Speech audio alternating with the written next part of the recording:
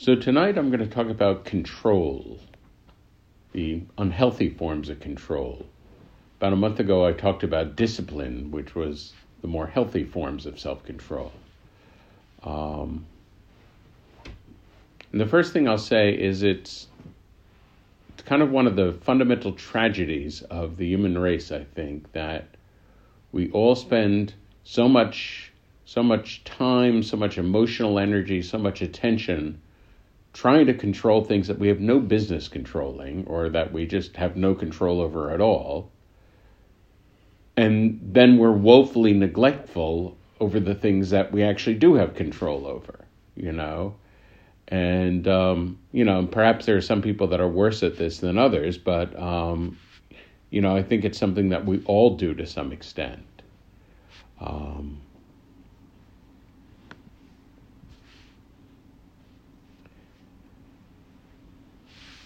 So, control, in order to talk about control, I'm going to talk about the second chakra. The second chakra is slightly below the belly button, sometimes called the sacral center. In Chinese medicine, this is the dantian point of the body, the center of qi. And I'll say that, if we start from the heart, which is in some ways the center of our being, as you move up, there are chakras that are successively more airy, more expansive, qualities that we often associate with spiritual. As you move down from the heart, you get chakras that are more earthy, passionate, charged with vital energy, tremendous amount of deep energy. I think it's a paradox that we often the picture we have of what spiritual is about the airy, expansive, flighty stuff, and I actually think truly being spiritual is something more about wholeness, about integrating that more expansive vision with the raw power of the depths. So one way to talk about the second chakra is second chakra governs our relation to the watery aspect of life, the watery element. So all things that are in flow, all kinds of things that are in some kind of uncontrollable flow that we can't we can't master in that way. Second chakra is about, among other things, being in the flow of our own animal energy. So often it's associated with sexuality, dance, exercise, all the things where we're really kind of in the flow of being an animal, sensuality of all kinds. And really, ultimately we can bring sensuality to any experience, reading a poem, watching a sunset, even breathing can be a sensual experience if we bring that attention to it.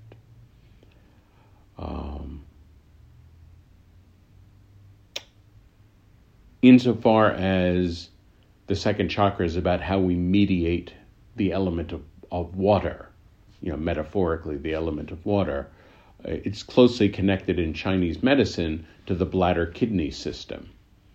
The bladder-kidney system in Chinese medicine, when qi is healthy in the bladder-kidney system, we experience adaptability. We experience the ability to, as it were, go with the flow.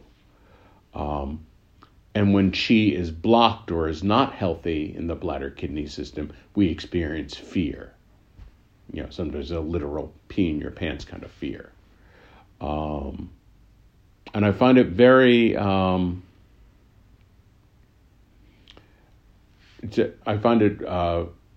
very creative and provides a very interesting perspective on fear. In the West, we think what's the opposite of fear? We think courage, But in this system, what's the opposite of fear? Ability to go with the flow. And I think there's something deep there. It's an interesting way to think about fear. Another way to think about the second chakra is when it is formed, when it kind of takes its initial shape in our life. And this corresponds to what Freud called the anal stage in his system of psychosexual development. So this is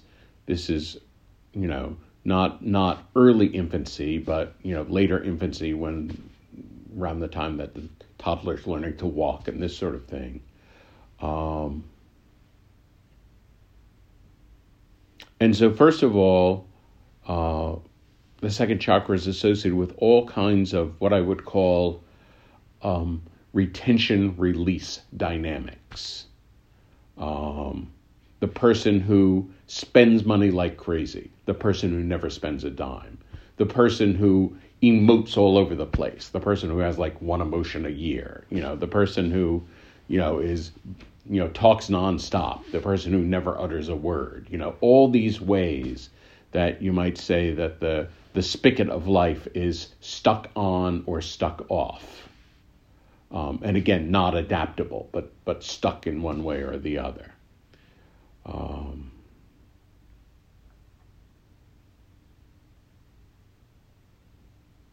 Also, I would say associated with that, a lot of times what's going on in what Freud called the anal stage, that's the potty training time, And so all kinds of, all kinds of permissions, often unconscious permissions, get wrapped up in second chakra issues. Do I have permission to be fully alive? Do I have permission to have my passions? Do I have permission to be excited or to be angry or to be sad or, these sorts of things?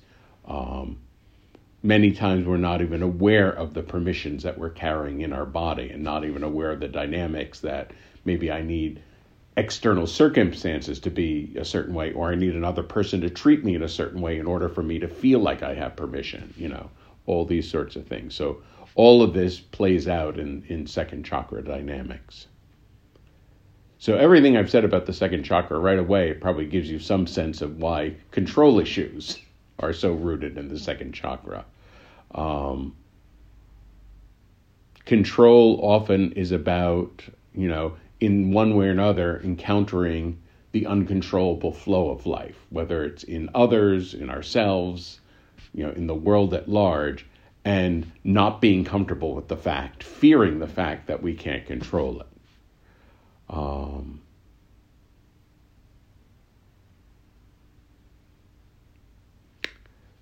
Certainly one thing that is beyond our control is the future. And, it's not that planning is futile. We can do some planning, and, certainly in the short term, if I buy groceries, then most likely I'll have food for the next few days, like that kind of thing. But even then, sometimes we think we've made some good plans, and then something goes kerflooey, the electricity goes out or whatever, and, the best laid plans of mice and men go off to stray. And of course, the further out we're planning beyond, beyond just my own little, world, it gets much more difficult, much more unpredictable. There's that old saying, you want to make God laugh, tell him your plans. One way that people try to control the future is by worrying. Worrying is a very common control, attempt to control the future. Maybe if I think about it, maybe if I plan for every possible thing that can happen, I can control what's going to happen. The truth is, worry really does nothing, and worry, often if we worry, we find out that, 99 times out of 100, it was all for naught, or even if it's not good, it's not good in a way that we weren't expecting, this sort of thing. And we're much more powerful, we're much more ready to meet whatever it is we're going to meet if we keep all our emotional energies in the present moment. So worrying, in addition to being a control issue, really sends a vast amount of emotional energy away from ourselves, into the future, away from the body. it might be worthwhile saying also that one of the biggest and most common forms of control throughout our culture is people living in their heads. People living in their heads, not, only partially feeling or not at all feeling their vulnerability, not feeling their emotions. You can be very controlled when you're in your head, and it's very predictable and very logical. It's also very sterile. And the paradox is that the strategic mind really likes to think that it's independent. It really likes to think that it's free.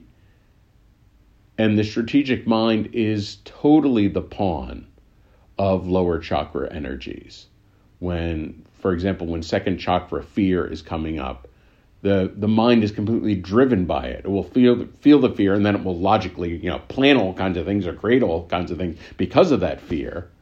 But it doesn't necessarily have the power to turn around and say, wait a second, I'm not going to believe that, or it takes a tremendous amount of training to get to the point where one can do that.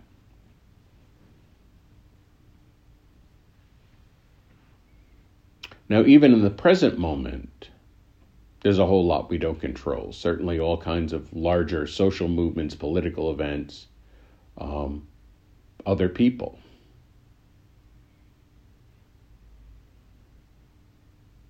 And it's very funny with other people. Sometimes control issues with other people play out with this very, very explicit, you can't do that. You can't think that way. You can't feel that way. This very verbal disciplining. But I think it's fascinating, especially in friendships and close relationships, how much we're trying to exert control, and we might not even be aware of it, by body posture. By, a slight, turn of the corner of my mouth or raise of my eyebrow or something that I might not be aware of, but I'm communicating in an unconscious way to my friend or my partner, I don't feel good about where this is going. All these subtle cueings that we do to each other. Now,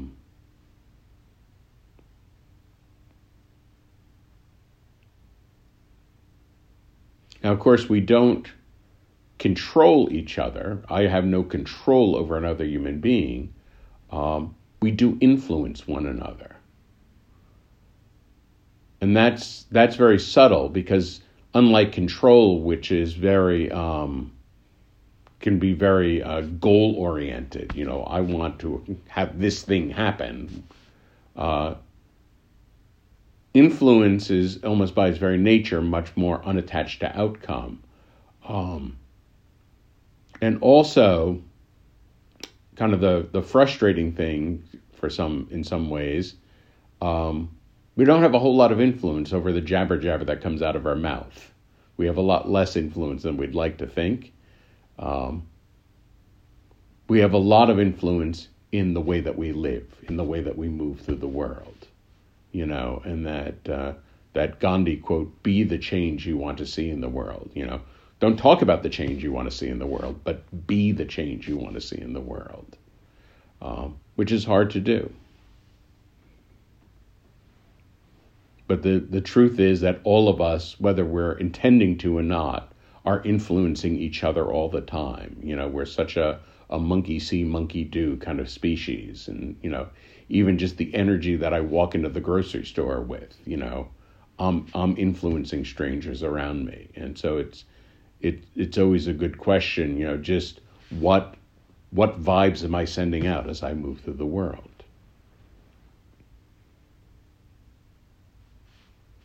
Another aspect of control, I would say, it's absolutely undeniable that I have no control over political events. I have no control over big social movements. I really have no control over what any other human being is going to say or do or choose. I have no control over that, but I potentially have a tremendous amount of control over how I interpret it, over my emotional response to it, Now, I may not have instant control in the moment. Sometimes there is a case where just shifting my perspective gives me a whole new way of looking at something. Say somebody does something that triggers me. Well, in the moment, maybe I can't, turn off that triggering, but at least it's an invitation then to do some work. In other words, I can't change that other person, but I can change whether I'm working on that part of myself that was triggered and bringing healing and disattachment to that place.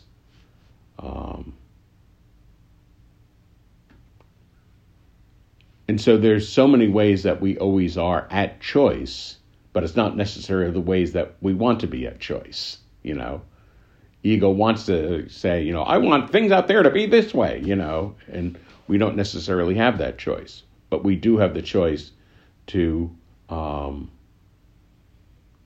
renegotiate how we emotionally relate to the thing that's going on out there. One of the trickiest parts of control, there's otherness out in the world, and there's otherness within.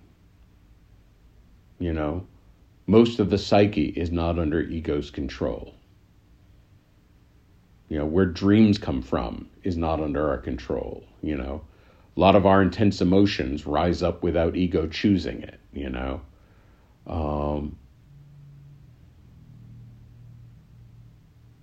And it's a very profound kind of letting go to allow not only to, the kind of allowing that we would extend to a good friend, allowing them just to be who they are, to be able to extend that allowing toward our own selves.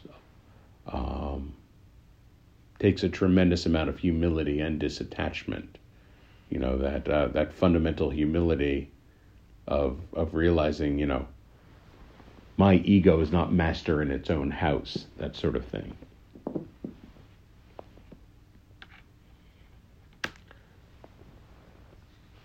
One of the hardest things, of course,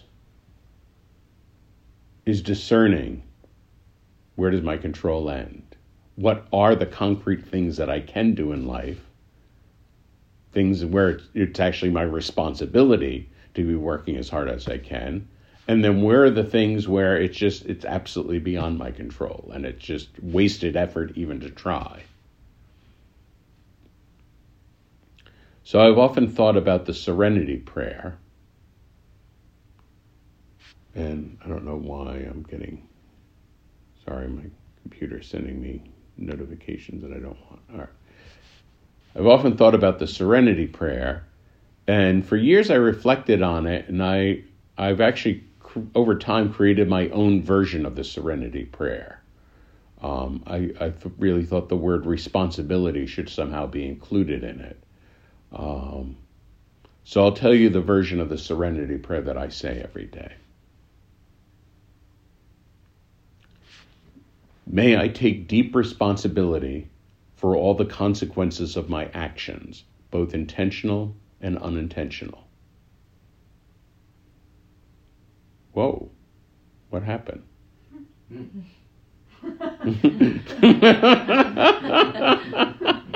powerful.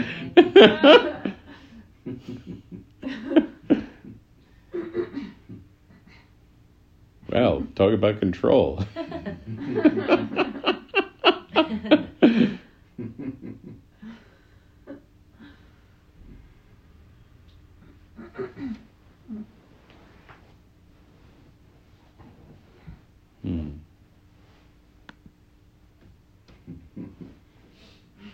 Oh, here we go. All right. Back.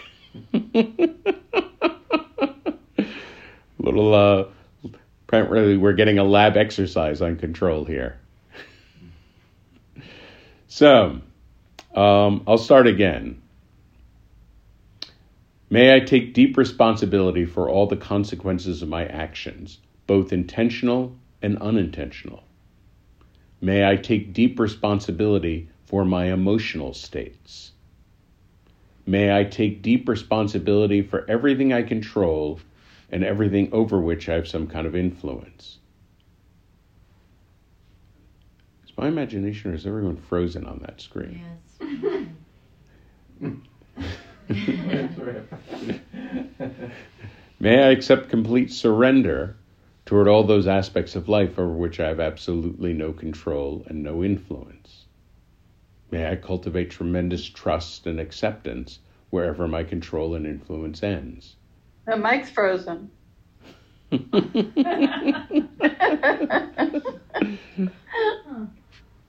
You planned this, Mike. Hold on. Let me finish.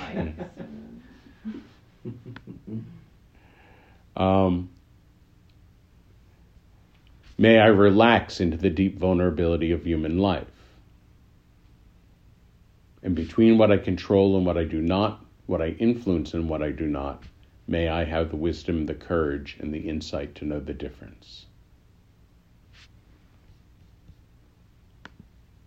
So I will put that in the chat. I'm not sure that they'll even... That's the quote sheet.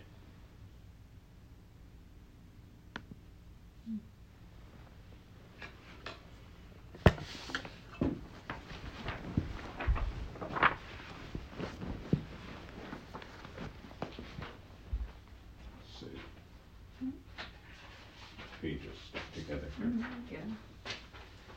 Thank you.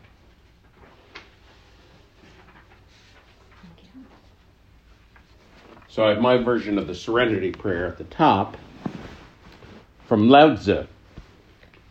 The world is a sacred vessel which cannot be tampered with or grasped after. To tamper with it is to spoil it, and to grasp it is to lose it. From Rumi. Why do you stay in prison when the door is wide open? Move outside the tangle of fear thinking. The entrance door to the sanctuary is inside of you. And it's fascinating. It's always a fascinating question, what parts of me are imprisoned?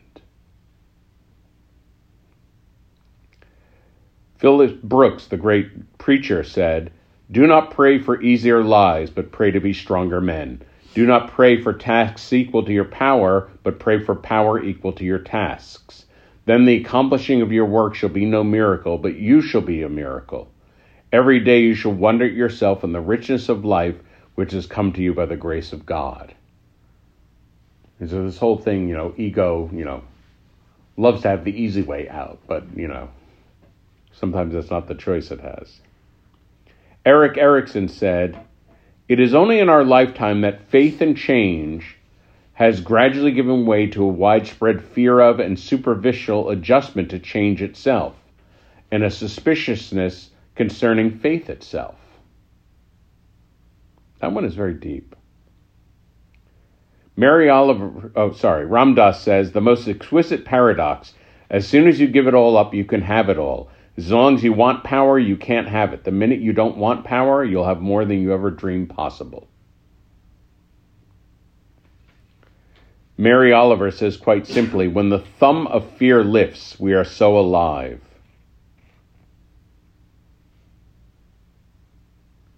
Pema Chodron said, "The Buddha taught that we're not actually in control, which is a pretty scary idea. But when you let things be as they are, you will be a much happier, more balanced, compassionate person." The Zen teacher Bernie Glassman says, "Our tendency in life is to avoid things that frighten us. But in order to become whole, we need to go deeper and deeper into ourselves and reaching further and further into the things we fear." Making friends with our fear, as it were. David Rico said, "Humility means accepting reality with no attempt to outsmart it." It's a wonderful question. What are the ways that you're trying to outsmart reality? Jack Canfield said, "Everything you want is on the other side of fear." Jack Kornfield said, "We're part of a vast plan of life unfolding. When individual life loss strikes or there is a communal trauma, it is not a mistake. We have what it takes to endure it with courage. We can survive and grow strong like the wild trees on the mountain ridge that have weathered storms and become beautiful. With trust, we plant our seeds, tend them, and discover that although it isn't possible to control the world, we can always give care for the garden of our life. Just a wonderful, gentle quote of heart wisdom. Bell Hooks, that amazing soul that we lost last year, wrote, "The practice of love offers no place of safety. We risk loss, hurt, pain. We risk being acted upon by forces outside our control." Sharon Salzberg says quite simply, no matter how much we want it to be otherwise, the truth is that we're not in control of the unfolding of our experiences. Carolyn Mace says, "Fate is how your life unfolds when you let fear determine your choices. A path of destiny reveals itself to you, however, when you confront your fear and make conscious choices." Muji says quite simply, your urge to control life controls you. Elaine de Botton says, "Don't despair. Despair suggests you are in total control and know what is coming. You don't. Surrender to events with hope." And I love that idea that despair and even depression have in them a kind of certainty, like, I know what it's all about, you know. Steve Maraboli says, "You must learn to let go, release the stress. You never were in control anyway." Brenna Yuvanoff says, "All great acts are ruled by intention. What you mean is what you get." Kelly Martin said, "Are you able to open to the possibility that what you want is not what you need right now? If it was what you needed, it would be in your life right now and it would come effortlessly." Michael Cooley said, "When fear is finished, there are no more problems to be resolved, only life to be lived." Mark and Angel Chernoff said, "When you stop worrying about what you cannot control, you have time to change the things you can control, and that changes everything." And Francis Harold Cook said, "The object of Zen is not to kill all feelings and become anesthetized to pain and fear. The object of Zen is to free us to scream loudly and fully when it is time to scream."